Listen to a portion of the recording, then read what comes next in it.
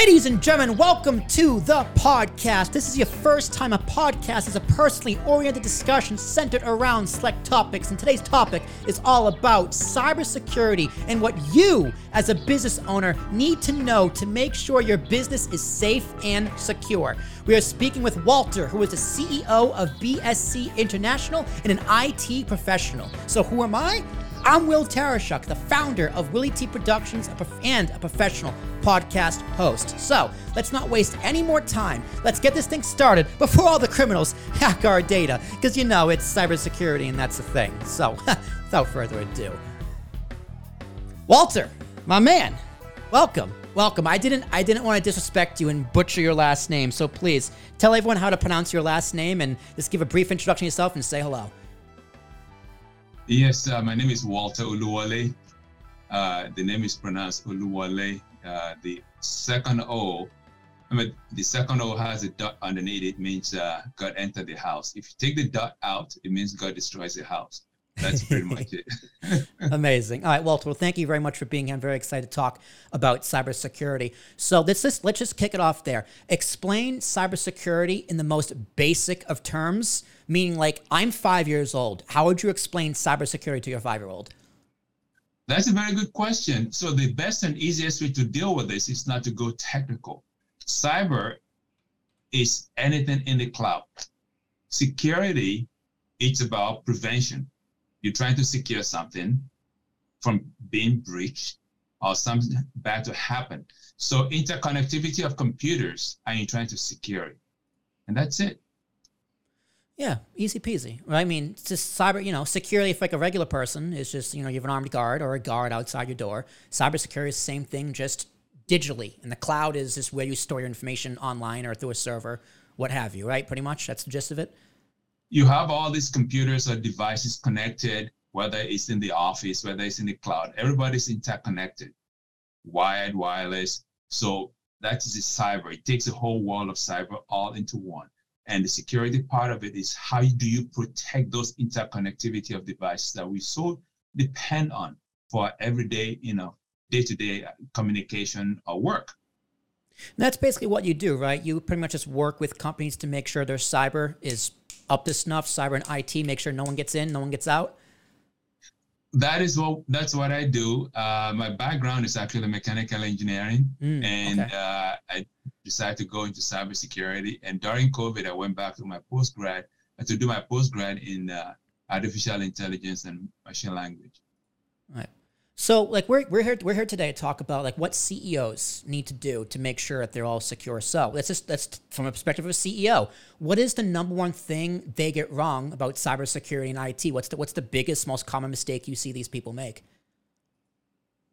Excellent question again. So the first mistake is when you talk to the CEO. Well, I have an IT department. I have an IT manager. I have an IT, C-level person. That's the responsibility of that person to be able to make sure that my network is secured, my infrastructure is secured. Wrong. Cybersecurity, it's all about the risk appetite of the C-level, especially the CEO, and more so today, the board members. So if they talk about their risk appetite for their company, then they're going to have the buy-in. And it becomes something that's going to be instilled in the culture of the company right from the top down, not the department, not from bottom up. It's about the C-level, especially the CEO and the board, to take cybersecurity seriously. Do you when you talk about security, you're trying to avoid any kind of breach. Mm. And when that's what they call risk. What do you do when you have risk? There are 4 things you do when you have risk. You can avoid it and say, okay, I'm not going to give anybody any laptops, any connectivity to the internet. We're going to give you slates or pieces of paper, right? Good luck. Okay, good luck running your business on that. Let's talk to me in 6 months to see how you're doing. So that's the first thing. You can avoid it, or you can just outright ignore it and say, You know what? I don't care. This other part of it is that you can get an insurance company, to take the falling dagger. Hey, if something happens, we have an insurance. Fine. And what most people do is they try to mitigate it. All right. Try to put, deterrents or measures in there to address the cybersecurity issues. Today, you have to be proactive, not reactive. The days of being, reactive is gone. You have to be actively proactive. And that doesn't mean that you have to be in a panic mode all the time. That's why I said the C-level, the board, needs to instill that culture of security right from the get-go. That's it. Well, I think a common mistake as well, from the outside looking in, like I'll use myself as an example. I'm a solopreneur, right? This company is a sole proprietorship, 100% run by me. What do I have to worry about in terms of cybersecurity, right? I am so small. I am myself. I use Google. I don't mean I have a website through Squarespace. Like clearly those big companies should have enough security to keep me covered.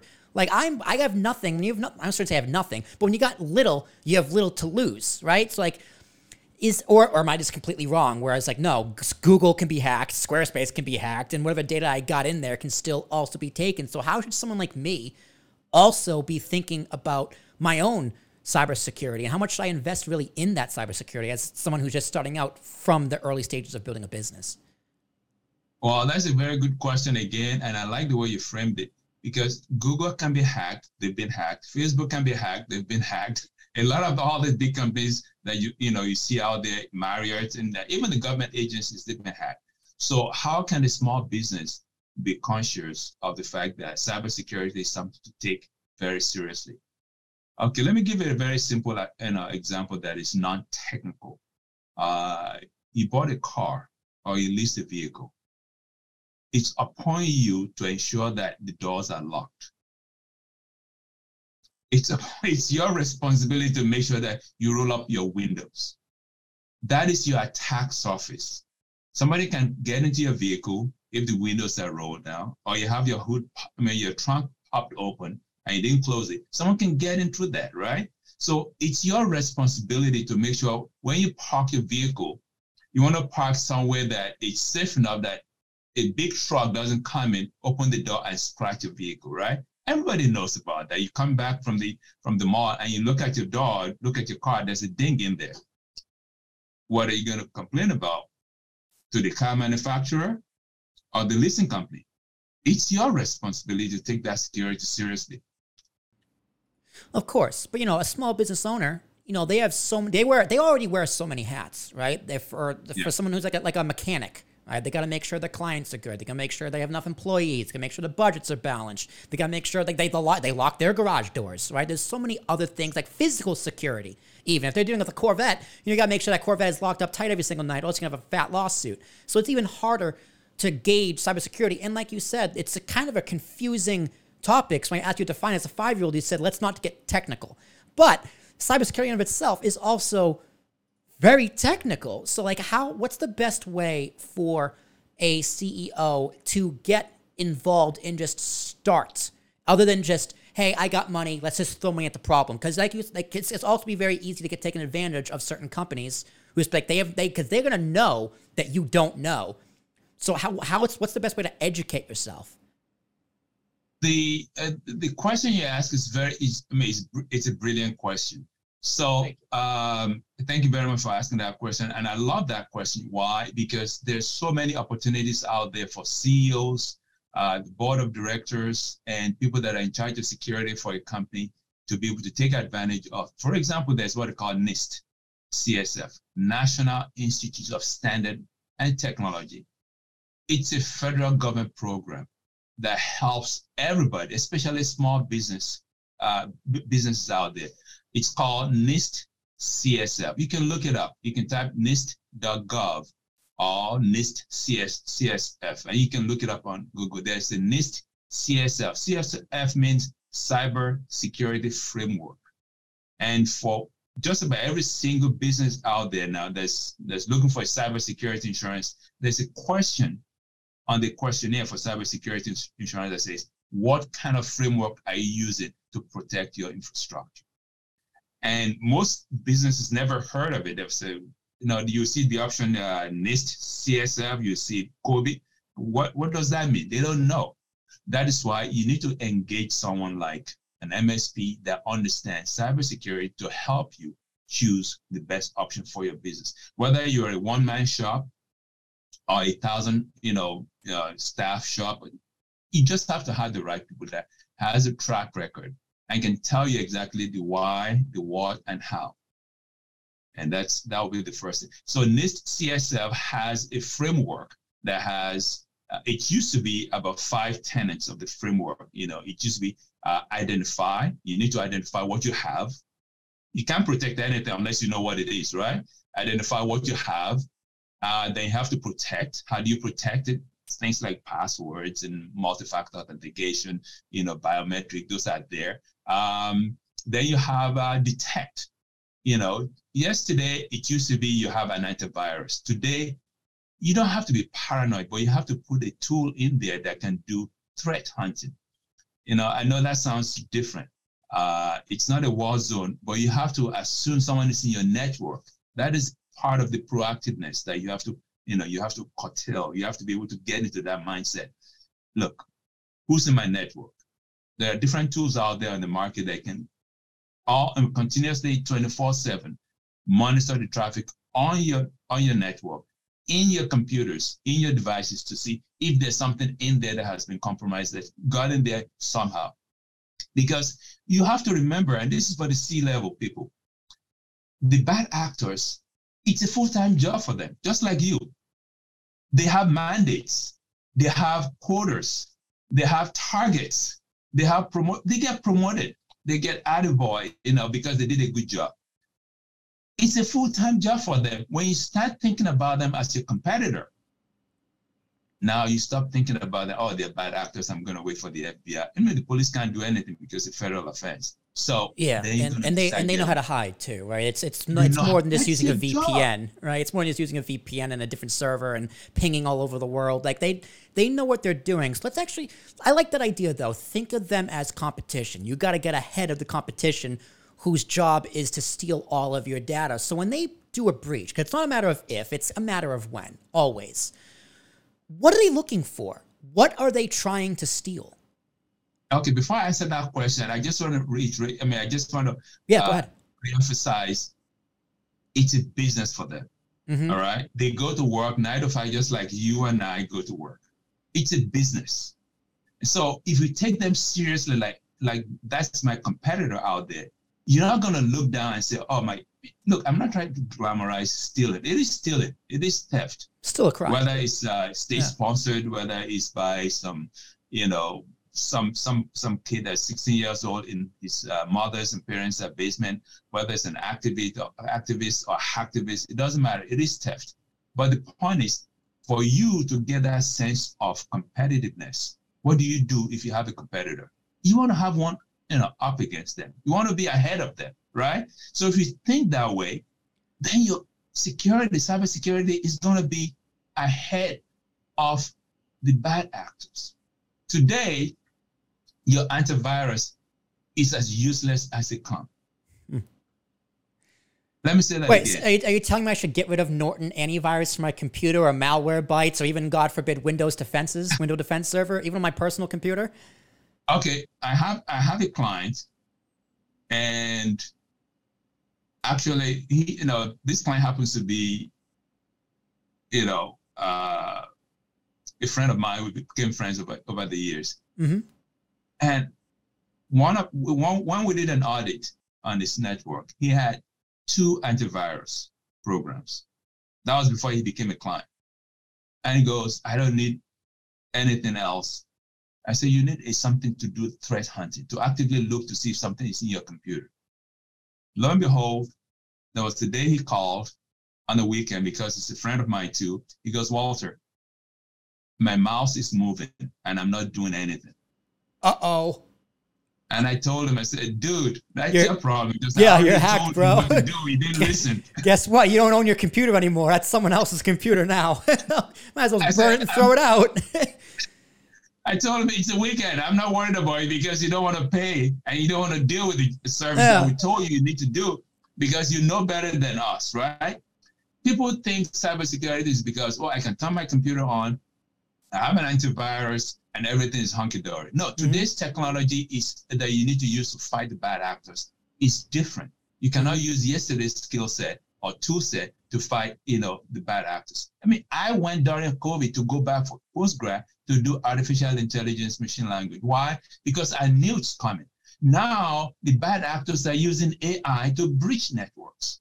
And you want to still go back and use the old tool set of antivirus to breach networks. So now you have to use AI tools that are going to be able to protect you from BEC, that means business email compromise. In other words, to be able to look at your email before it gets into your email box and determine if there's a potential breach coming because of impersonation attack, right? Somebody send an email like someone that you already know, or sending you some kind of unsolicited email. The AI will be able to help you address those issues. Now, the good thing about it that people don't understand is that actually it's not a good thing, it's a bad thing. The antivirus cannot detect some of the tools that the bad actors are using. They're using exactly the same tool that Microsoft built into these software programs to use, like PowerShell. They will run the PowerShell to run a remote program in your computer. And what do you think the antivirus is going to do? Oh, that's my homeboy. Don't worry about it. You go ahead and do whatever you want to do. That's it. That's what they're doing. So now for you to be able to do that, you have to use AI to baseline your computer, your network, your infrastructure. You have to be able to know that, okay, this is how much traffic that's coming out of my network every second, every hour, every day. If there's anything that's more than that, that means there's some kind of exfiltration of data from your network. And it's going to send an alert to somebody or ping somebody and say, well, something's going on in your network. So is your antivirus going to do that? Yeah. So that's the long answer to your antivirus issue. Well, no, I'm glad you mentioned AI, because I do have things in my notes about AI. But since you brought it up, let's just hop right down there. Because hackers have always been ahead of the industry. Hackers have always been ahead of regulators. Criminals are ahead of the police, typically, because they come with new crimes. So with the implementation, easy for me to say, of AI, is it going to allow for cybersecurity professionals to catch up? Or the criminals still going to get so far ahead where they're still playing catch up? Or is it too early to tell? What do you think? How do you think AI is going to change the way cybersecurity is viewed from a hacker perspective as well as defense force? That question, I'll answer it like this. It's like giving someone a race car and say, okay, let's go down to Indy 500 and get you into a race car. AI is powerful. That person doesn't have an experience. You cannot set up the tools properly. Okay, the tools are there, but you need someone to be able to understand how the AI is going to work. And the good thing about it, some of these AI tools are intelligent enough to do self-learning. So to pick the tool that you want, make sure that you have an AI that will do self-learning and be able to optimize over time. So when you install the tool set, the first few days, it's going to learn about your environment, your network, your computer, your pattern of how you send and receive emails, who's sending emails to you, and especially who's sending emails out. And it's going to get it, a log of all the emails that you have coming in, going out, and compare with anything that's coming in. So if there's any new email coming into you, you get a flag and say, hey, this is a new email. You've never sent an email to this person before, and blah, blah, blah. And this one, the content of the email looks like, something we have seen before, because it has, it's been sending a lot of emails, unsolicited email to a lot of people all over the place. So there are so many different tools out there pertaining to AI. You just have to find the one that works for your company. Hopefully you can get an MSP that knows exactly what they're doing, that have a lot of, well-tested setups and installations all over the place. So yeah, I'll tell you a quick story. Please. So we still have the client, and we have an AI monitoring all the traffic of emails going in and out. And the email came in, and AI tool flagged and said, this email is an impersonation email. It is not the real person. Okay? And the user, always the weakest link, clicked whitelisted. And it was a wire transfer, $10 million. And it was real? It was real. So it's a real $10 million. So he has passed up $10 million because an AI was like, hey, man, this ain't happening. He nearly lost $10 million because he said yes and he did not read. It's right there. Well, it's in red. It's really hard to tell. So I also work in corporate America, right? So we're going to do a little pivot here. I also work in corporate America, and they have CIT, which is corporate IT services. And what they do, these tricky bastards, is that they send us phishing emails on purpose. So if you fall for the scam, they go, hey, nay. This was a scam. Here's why you fell for it. And I'm usually pretty good because it's Outlook, Microsoft Outlook. So it's like a phishing thing. And sometimes I'm pretty good at it, noticing. I look for the certain things, but they're getting really good. Today, I swear to God, I almost reported an actual email from like our corporate CIT thinking it was fake. And like, so it's getting really hard to tell what is real and what isn't anymore, especially with email marketing. You have to remember, I said earlier on that this is a business for these bad actors. Exactly.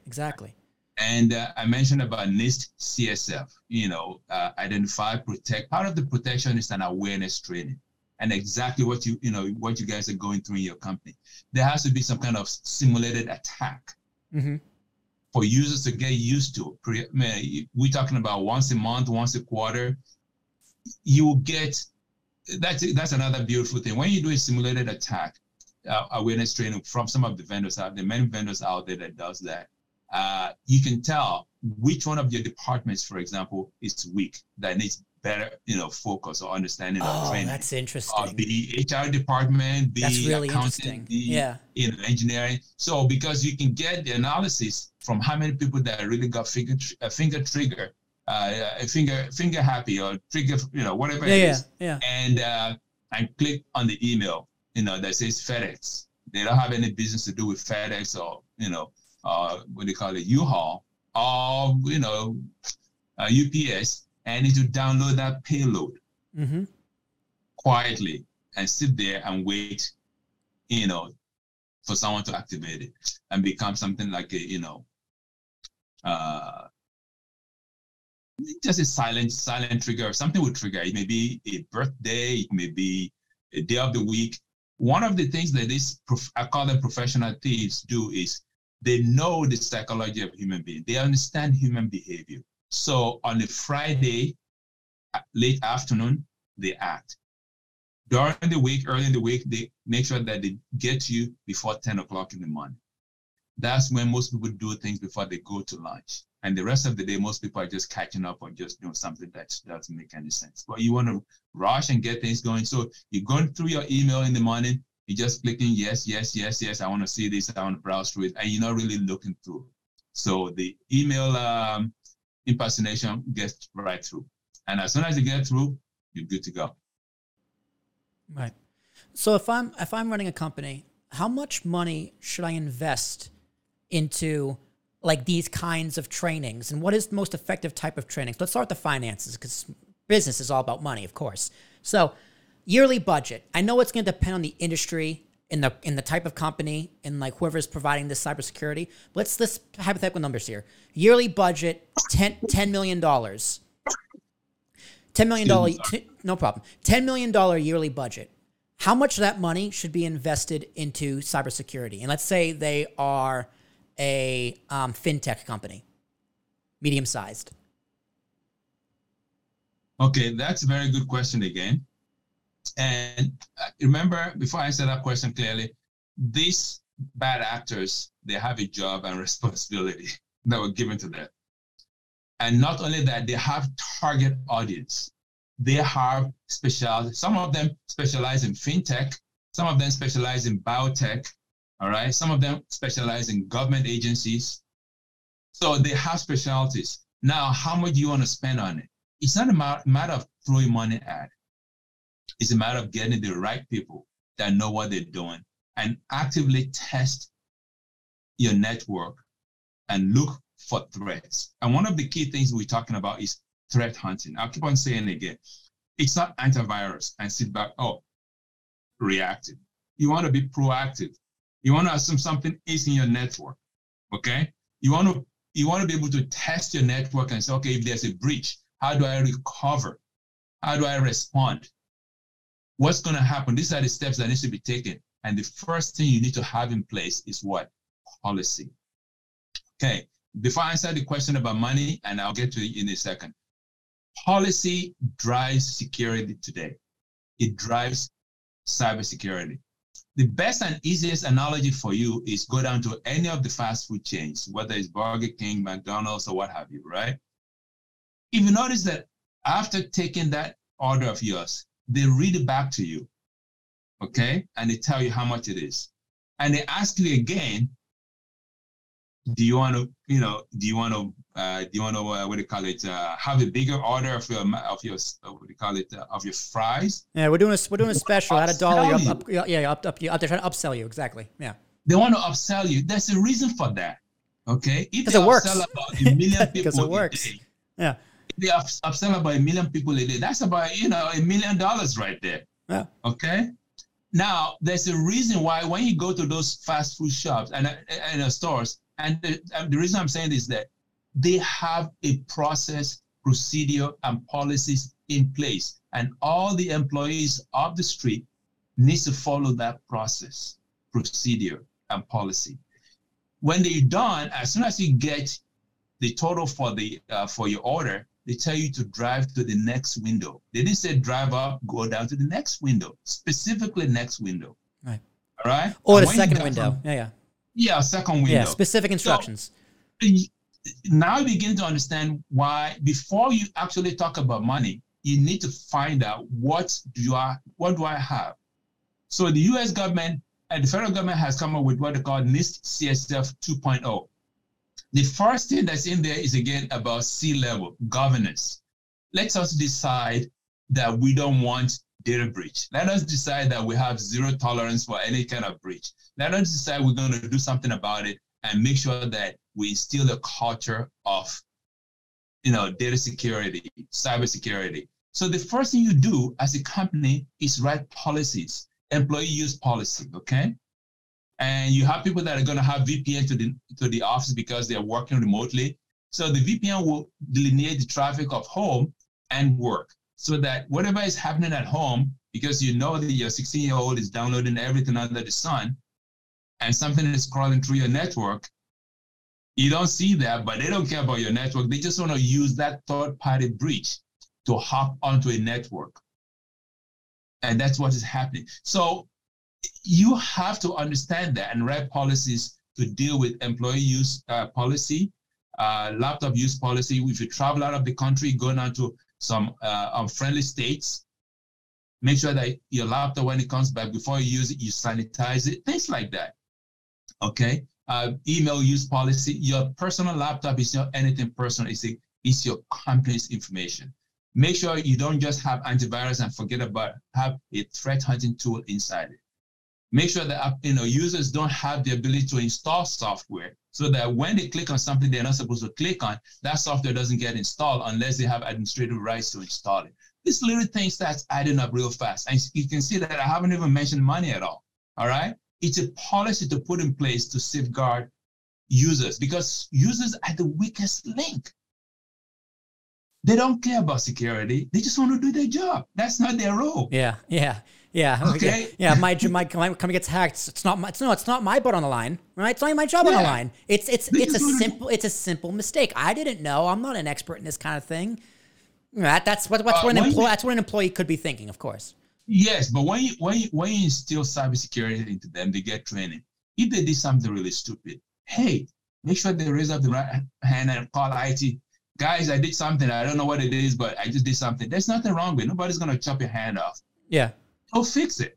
Yeah, they want you. They want you to come to them to be like, yes. I'm like, listen. That policy, be like, in part of the training is, listen, you're not going to get in trouble. You're not going to get reprimanded for making a mistake and being fooled by someone whose job it is to fool you. Yeah, right? It's a full-time job. It's a profession. That's your job, to understand human behavior so they can rob you. Exactly. That's their job. Yeah.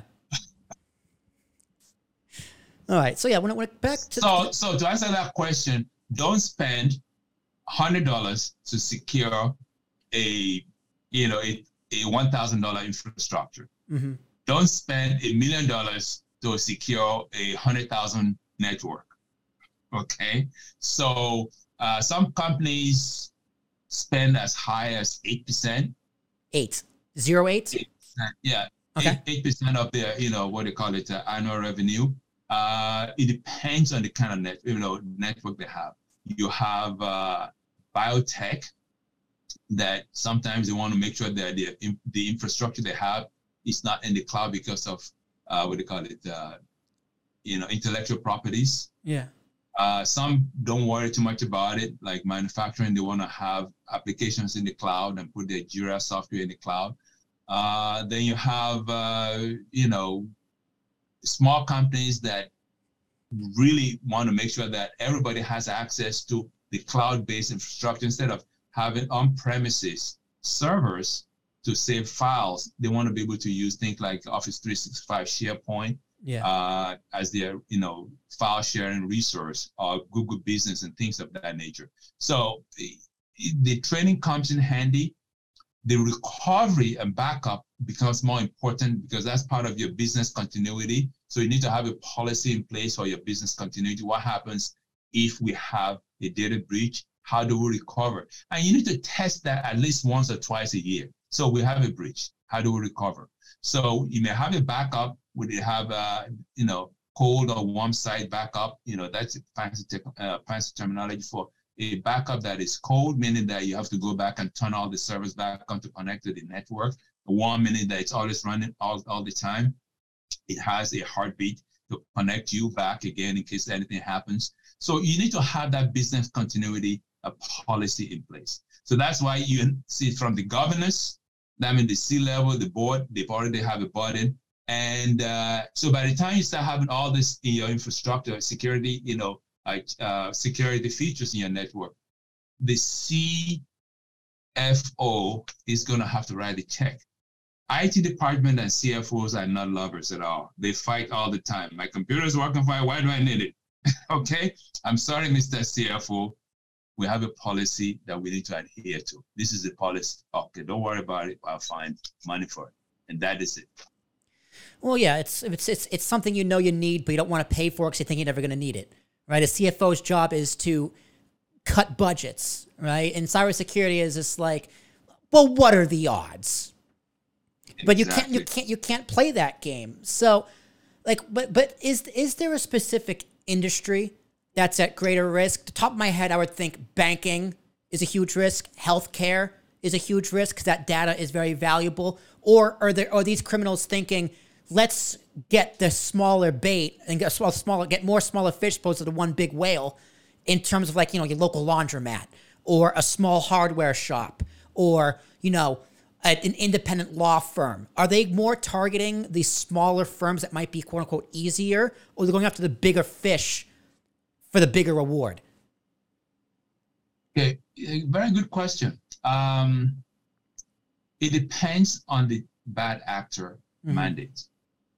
Remember, it's a profession. They have companies, they have expertise, and they have their mandate, what they should go in. They do specialize in the kind of companies they want to breach because they understand those companies, weak points. There are some that actually specialize, guess this, cybersecurity insurance companies. Why would that be? Why would they go after cybersecurity companies that write cybersecurity policies? Because they already have all the information they're looking for because they're the ones securing it. No, they have all the list of companies that are looking for cybersecurity, and they know. Oh, so they know who's. It's a laundry list of who's vulnerable, and how much the insurance is going to pay out. I shouldn't be laughing, but that is this. See, that's the thing of they're always 2 steps ahead. I wouldn't have thought of that. That's why I'm not a criminal. That's why you have to think of them as competitors. Yeah, no, that makes a lot of sense, Walter. That way. And guess what they call the victims? Oh, they probably call them suckers. No, clients. Oh my God, even better. Damn. Okay, we can talk about dark web because I do specialize in dark web too. But sure. It is very fascinating when they call their victims clients. Well, it makes sense though, because it fits with their framework. Now, granted, their business is illegal, but like you said, like the theme of this podcast is they are still operating like a business, and they're a business that wants to put you out of business. So you got to be in the business of putting them out of business. That's it. Because if they come, see, when you get breached, they take your information and sell it. Right. And when they sell it, it depends on how long you got breached. If it's in the last hour, last day, last year, the price differs on the dark web. And they tell the rest of the world in the dark web step by step of what they did to breach your company. They practice that communal service. You know, it's like very communal. So they did something, they'll show everybody what they did. It's not just bragging rights. They let others know so they can improve the skill set of the other thieves. Are there different best practices between national wrongdoers, so like, you know, like a hacker in the States, as opposed to international wrongdoers, meaning hackers from, you know, somewhere in Eastern Europe or Asia? Like, are there different protocols you should take, or is it mainly the same? Like, do different hackers in different countries have different methods?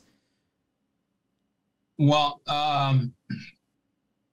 the question is, allies are all lies, okay? So for people to get trained, you'll hear something like the red team and, you know, and blue team.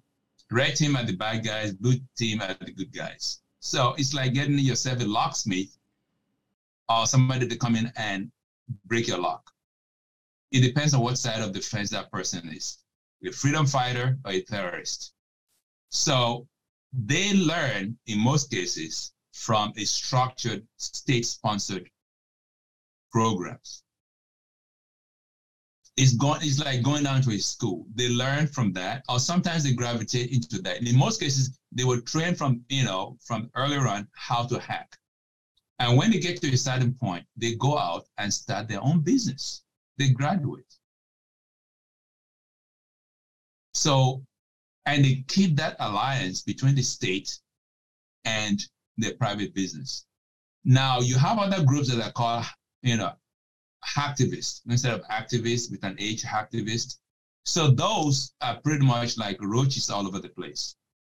And they get together inside, their own private chat groups. And it's a bragging right. And at the same time, it's a moral compass. You cannot legislate morality, okay? They have whatever reason, they have an idea about what the world is supposed to be, and they have that moral compass. You cannot legislate it. It's like a moving target. Whether it's right or wrong, they believe in it without a shadow of doubt. So who's better? It's a toss-up. The state hires private goes into the state, and vice versa. And you have to remember, you know, what do people really go out and breach for? Coin. Coin. There are people in jail, federal jail, arrested by the FBI that stole coin. Corn, that like stole research. Like CORN, corn? Yeah. Because they don't want to do the research. CORN. Okay. Google it. FBI coin theft. You'll see. They took the coin and hid it inside vehicles and shipped it overseas. They took the coin, hid it inside suitcases. So they had multiple vectors, and make sure that if one of them is, if they caught one of the shipments, at least another one would slip through the cracks. So think about biotech. Okay. I remember during the Obama time, there was another company that was doing it, that had electronic switches. They started getting reports that, the RMA, merchandise authorization, that some of the switches were defective. And they started looking at the switches when they came back. They couldn't find the serial number in their inventory because another country was cloning their switches and selling it in the US.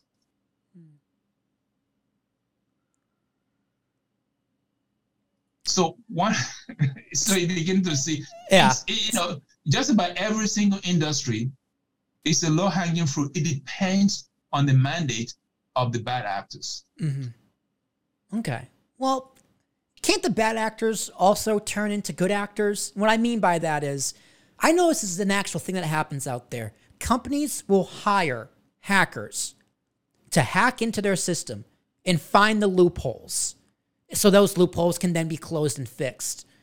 How common is this? Is this something you would advise companies to do? Actually, that is more common than you think. It's called bug bounty. Okay, so bug bouncing. I'm glad I know the word for it now. Bug bounty. So it's a profession. Yeah, okay. Yeah. You're a legal hacker with the goal of hacking into a system on purpose that is hired by that company to find the loopholes, right? It's a way to get a step ahead. Like if I went to jail for hacking, the first thing I would do when I got out of jail is like, hey, I'm flipping a coin here, and going to work from a bad guys, now the good guys, right? Here's learn what to do from the criminal who did it. So you have bug bounty, and it's not the same thing as red hat, black hat, or gray hat. That's a whole different, conversation. So bug bounty, you sign up with either Microsoft, for example, they have a bug bounty program, and you sign up and say, oh, I'm a hacker. I want to be able to find 0-day, problems that you have in your software OS or anything you have. And you sign up, you get validated, you're good. And you just go to work. When you find something, fortunately for Microsoft and alike, they determine the severity of what you find. Okay? How you report it to them, that's when you can become great. You can decide, you know what? If I sell this to the dark web, I can make more money. All right?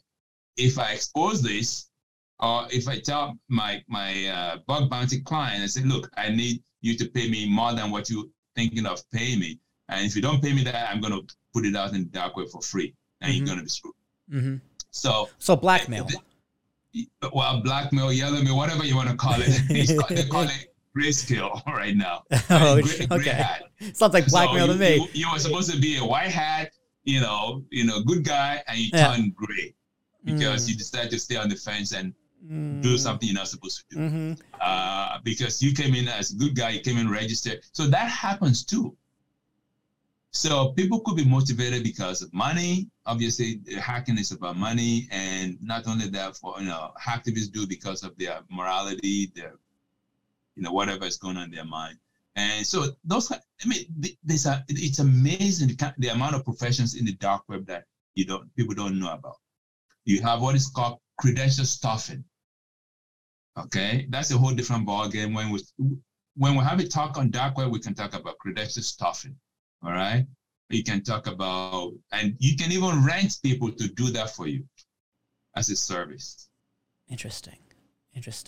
All right. Well, Walter, you also provide a service, and that is literally preventing these cybersecurity criminals. So you are a provider of cybersecurity. What questions should CEOs be asking someone like you when they're looking to have a service like yours?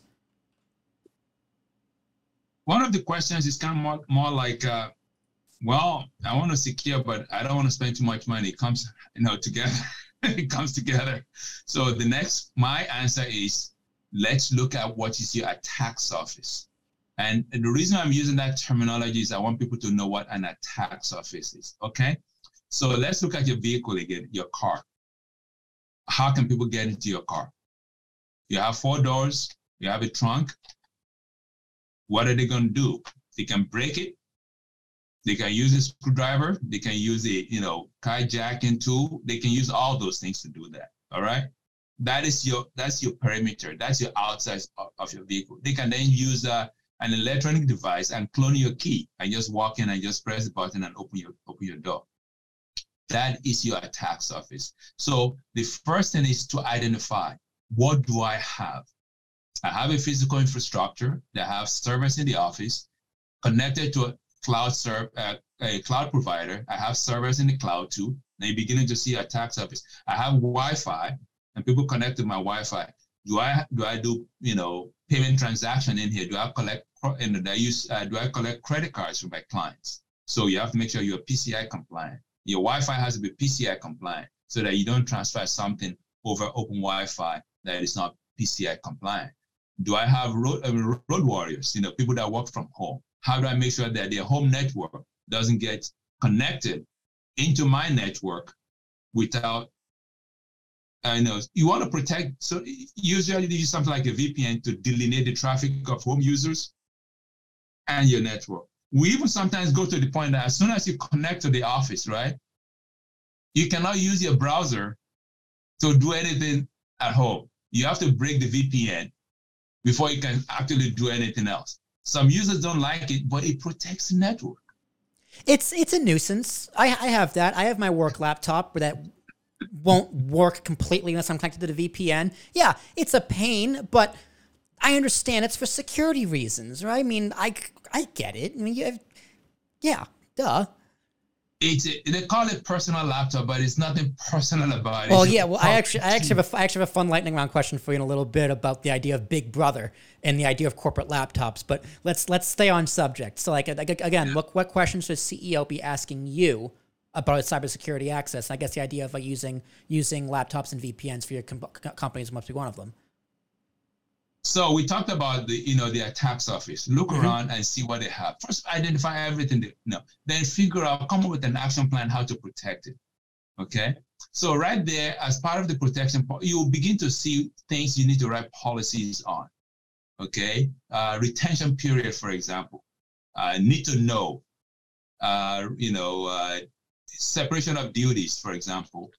Someone works in accounting department. The person that writes the check doesn't sign the check. You know that, right? So there'll be some departments that sometimes you can rotation of duties. So somebody will work for 6 months and someone will do the same job 6 months later. So if there's any inconsistency with the job, something is not right. The person that was doing the job before wasn't doing the right job, right thing. Platform security, what kind of platform you have? Cloud platform, physical, platform. People talk about pen testing. And this is where I let people know that pen testing doesn't really solve your problem, especially when you're doing it once every 6 months, every quarter. You need to get new tools, new firewalls that will be able to do something like that every second of the day. You need to know how much traffic that is going through your network to be able to baseline this is how much traffic in case there's any, what they call outlier. One day, instead of having 10 gigabytes of traffic, during the day, all of a sudden you're getting about 15, 20, and something is going on. Somebody is moving a whole lot of data, and it's not your backup. So those are the things that you advise them. I said, at the end of the day, the first thing I would advise the CEO is get policies in place. Get all your team leaders, all your managers, and say, you need to write a policy that addresses everything about your company. You've already identified, protect it with policies. The IT department would then take the policies and look for tools to protect it based on the policies. When that is done, what we always do is we do QMI, quantify, measure, and improve. You find out is what has anything that we've done been implemented properly? Is it working?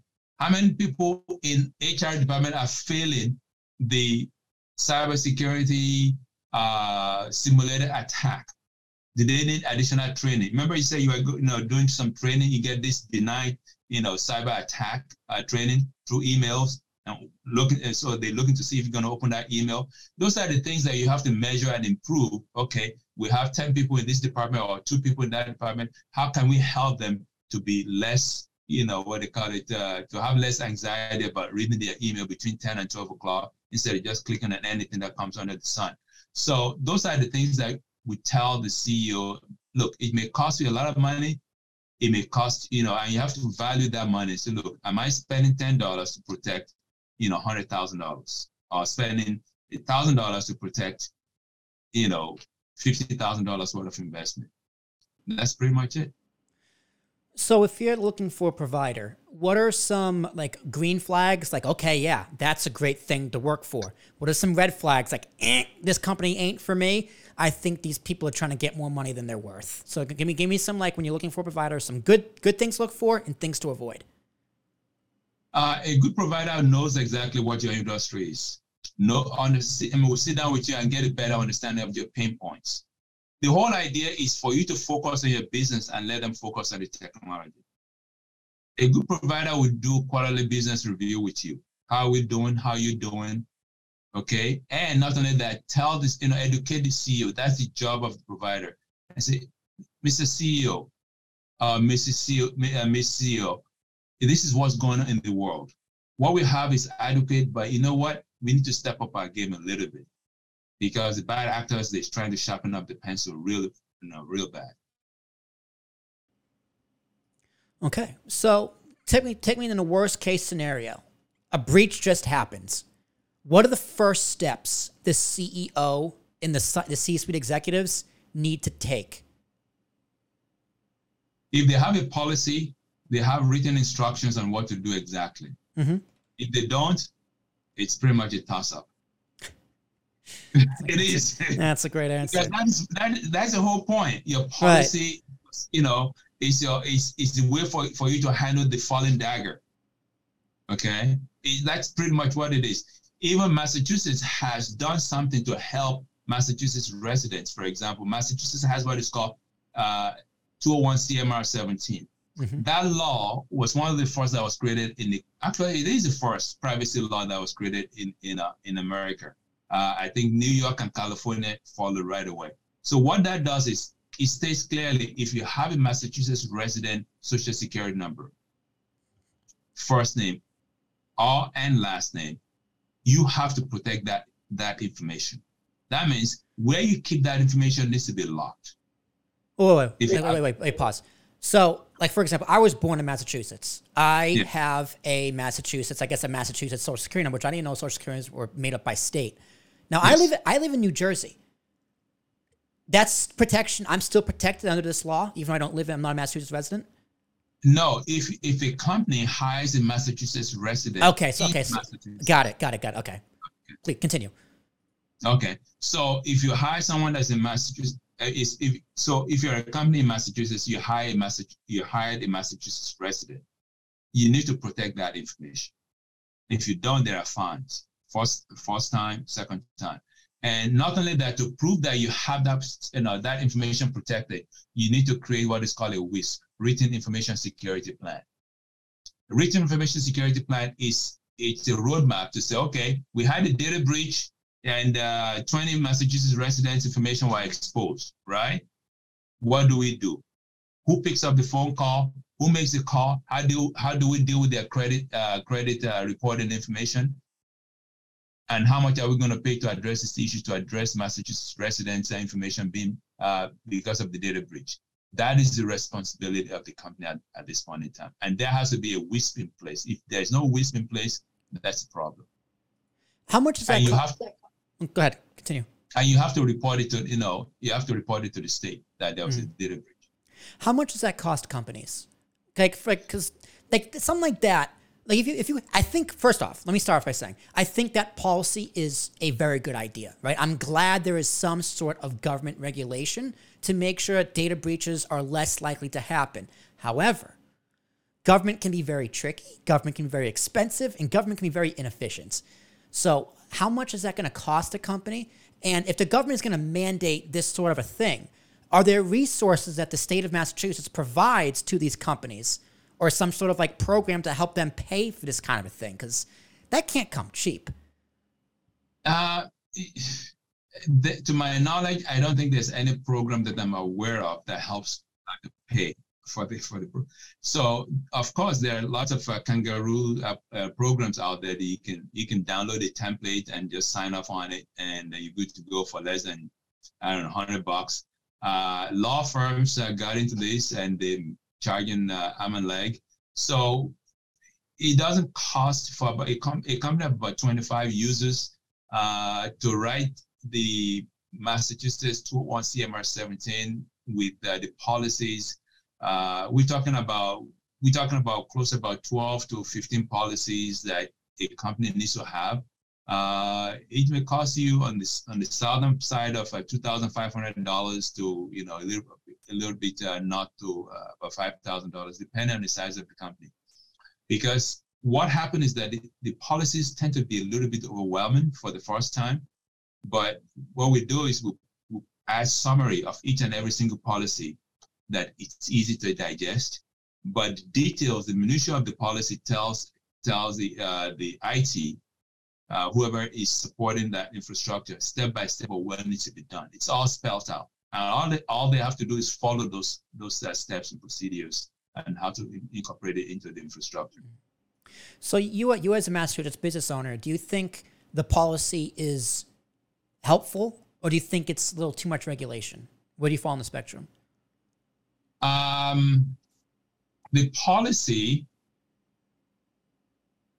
201 CMR 17 is a government regulation. Yep. That's good.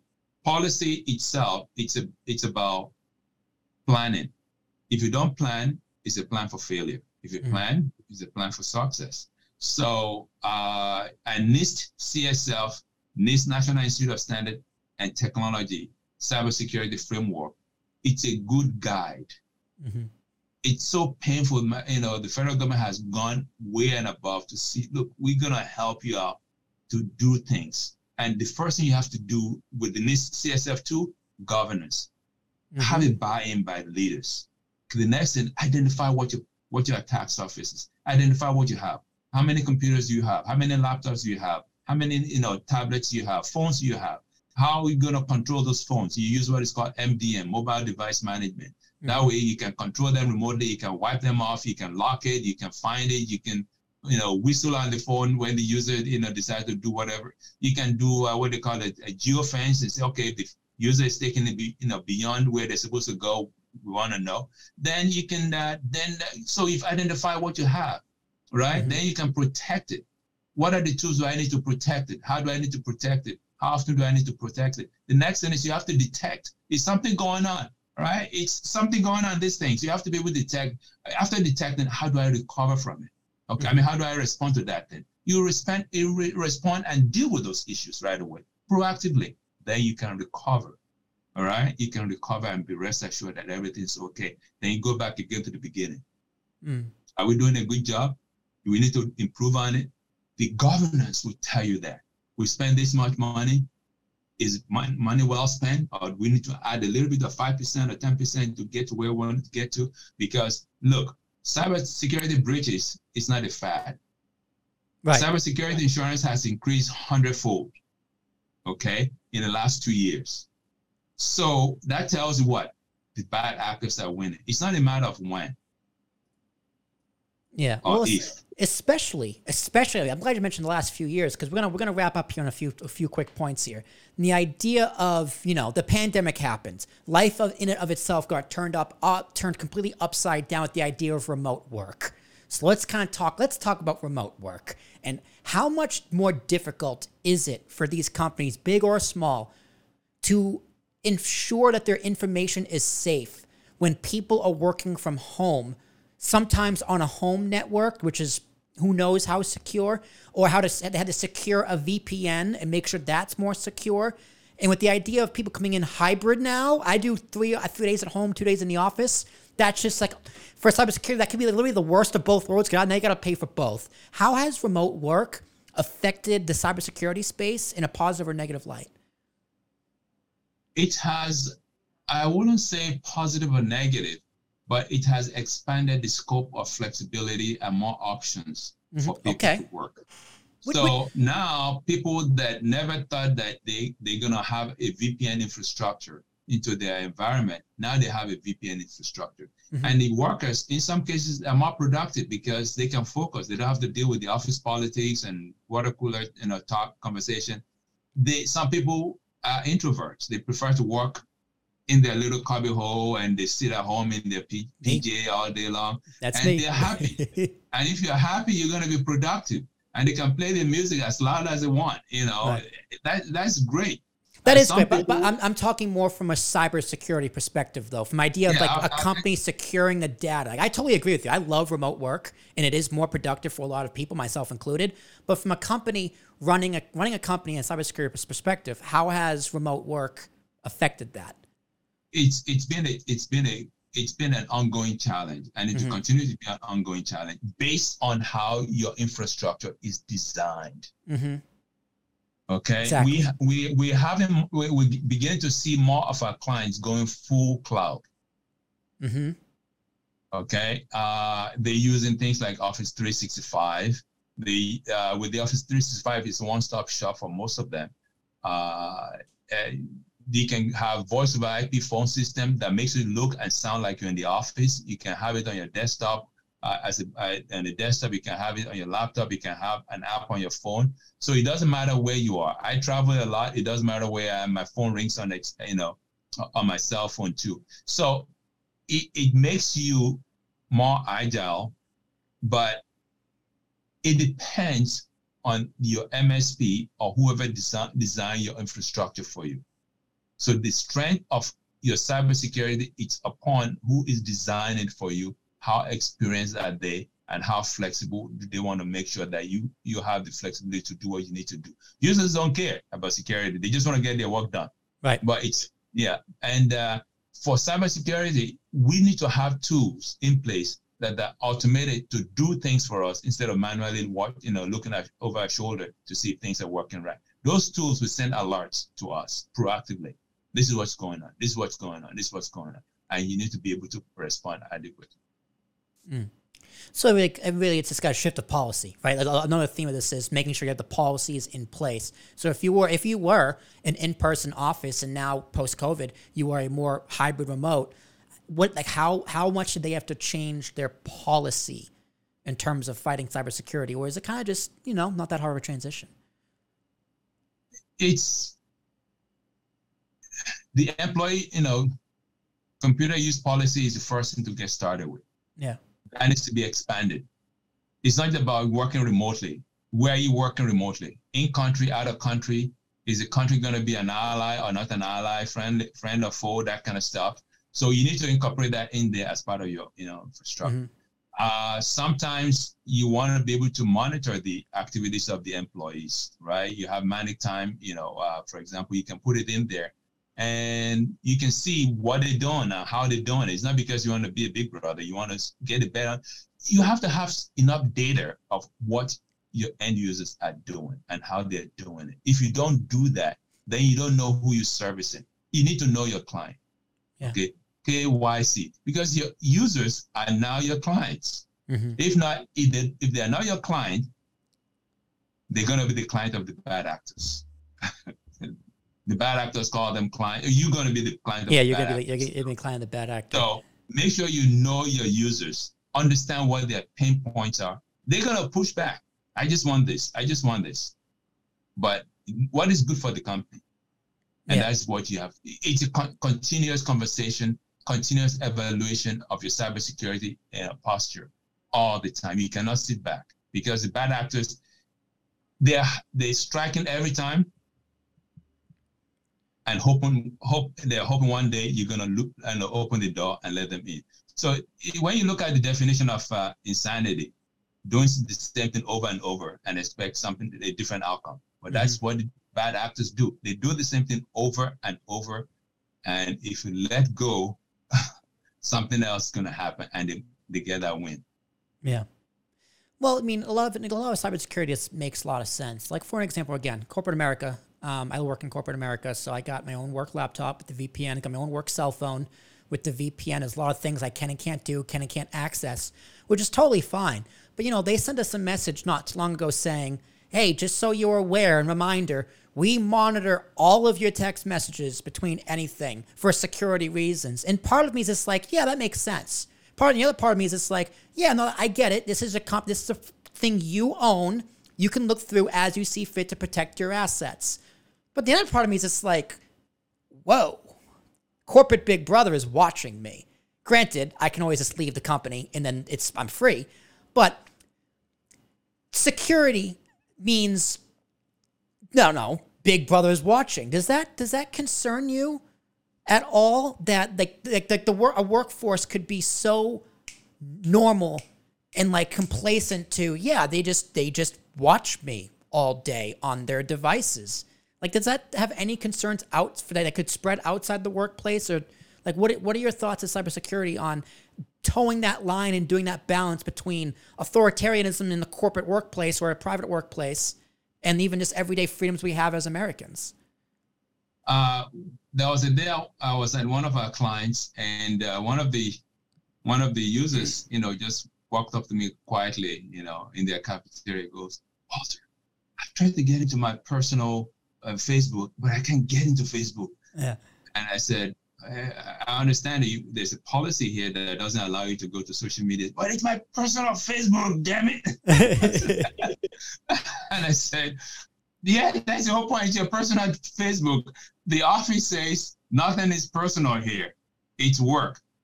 Now, what is good for the company? That's the bottom line.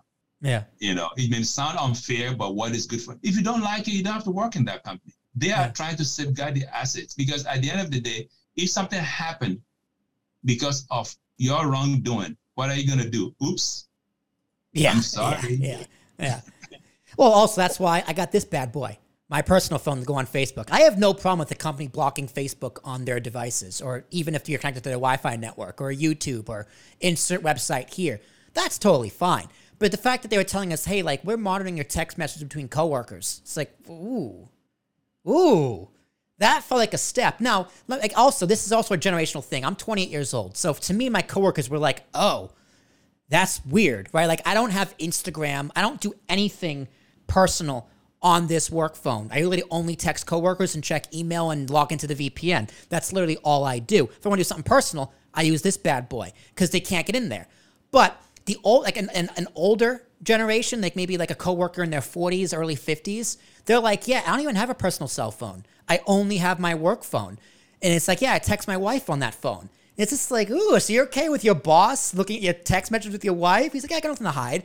So it's a little bit of a generational thing, but it's weird. It's just, I'll say it, it's just weird. Blocking Facebook is one thing. Monitoring text messages, or is there a line, or is it, hey, bottom line, that's all that matters? The bottom line is what's good for the company. Yeah. And it's good for the employees. Let's make that clear as well. It's also good for the employees.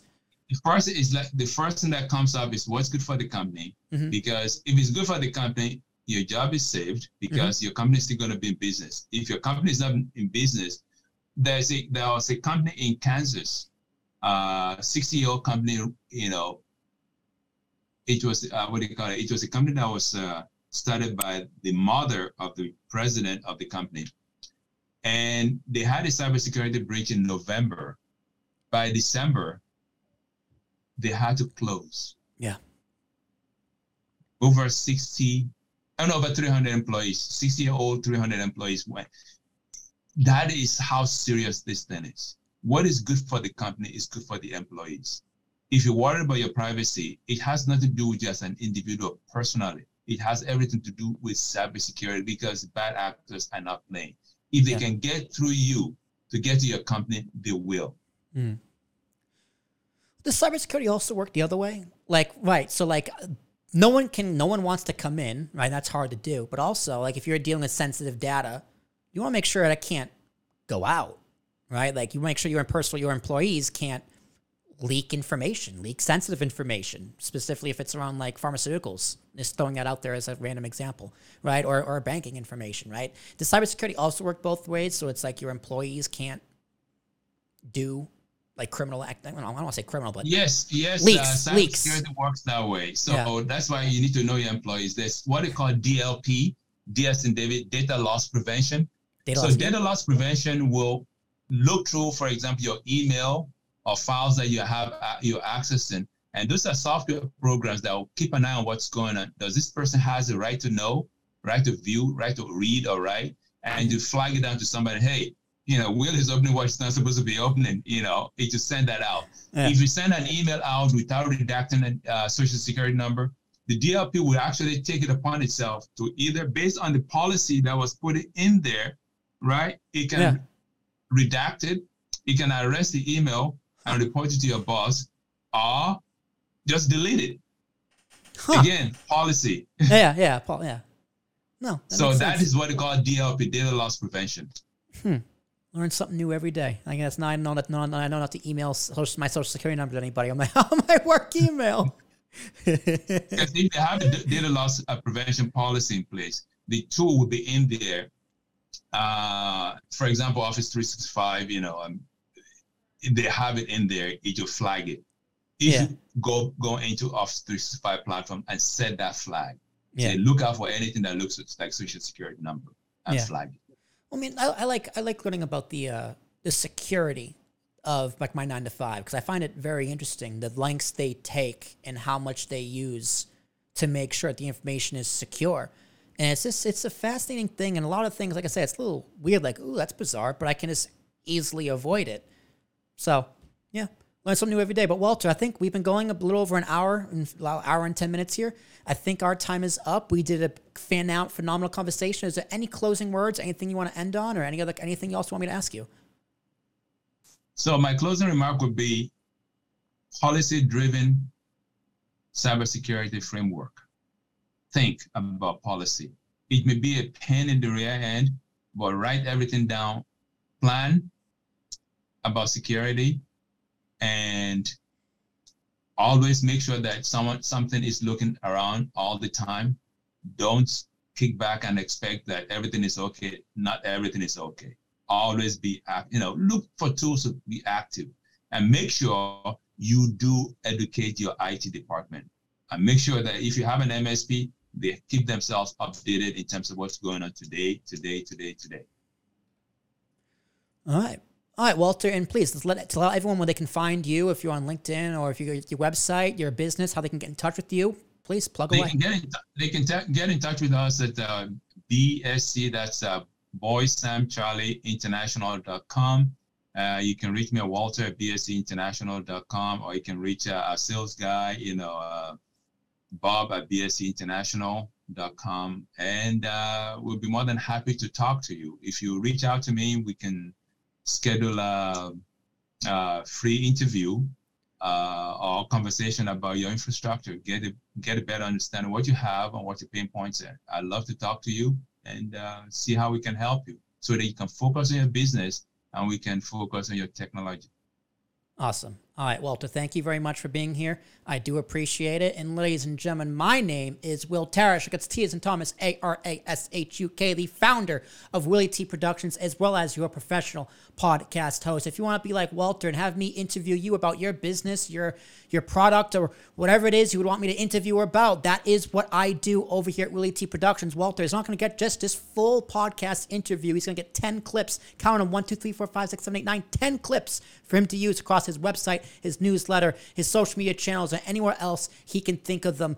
And email me, WillieTProductionsInfo@gmail.com. It's WILLYT Productions, PRODUCTIONS, info, @gmail.com, or go to WillieTProductions.com to check out our website, our other clients, and email me there. Or find me on LinkedIn, Will Tarashuk, T as in Thomas, Arashuk. Shoot me a DM, interact with me there. That is where you can find all my fun stuff. Next time, we'll see who I'm talking to. Might be another finance person, might be someone else. Who knows? We'll see. But until then, y'all take care.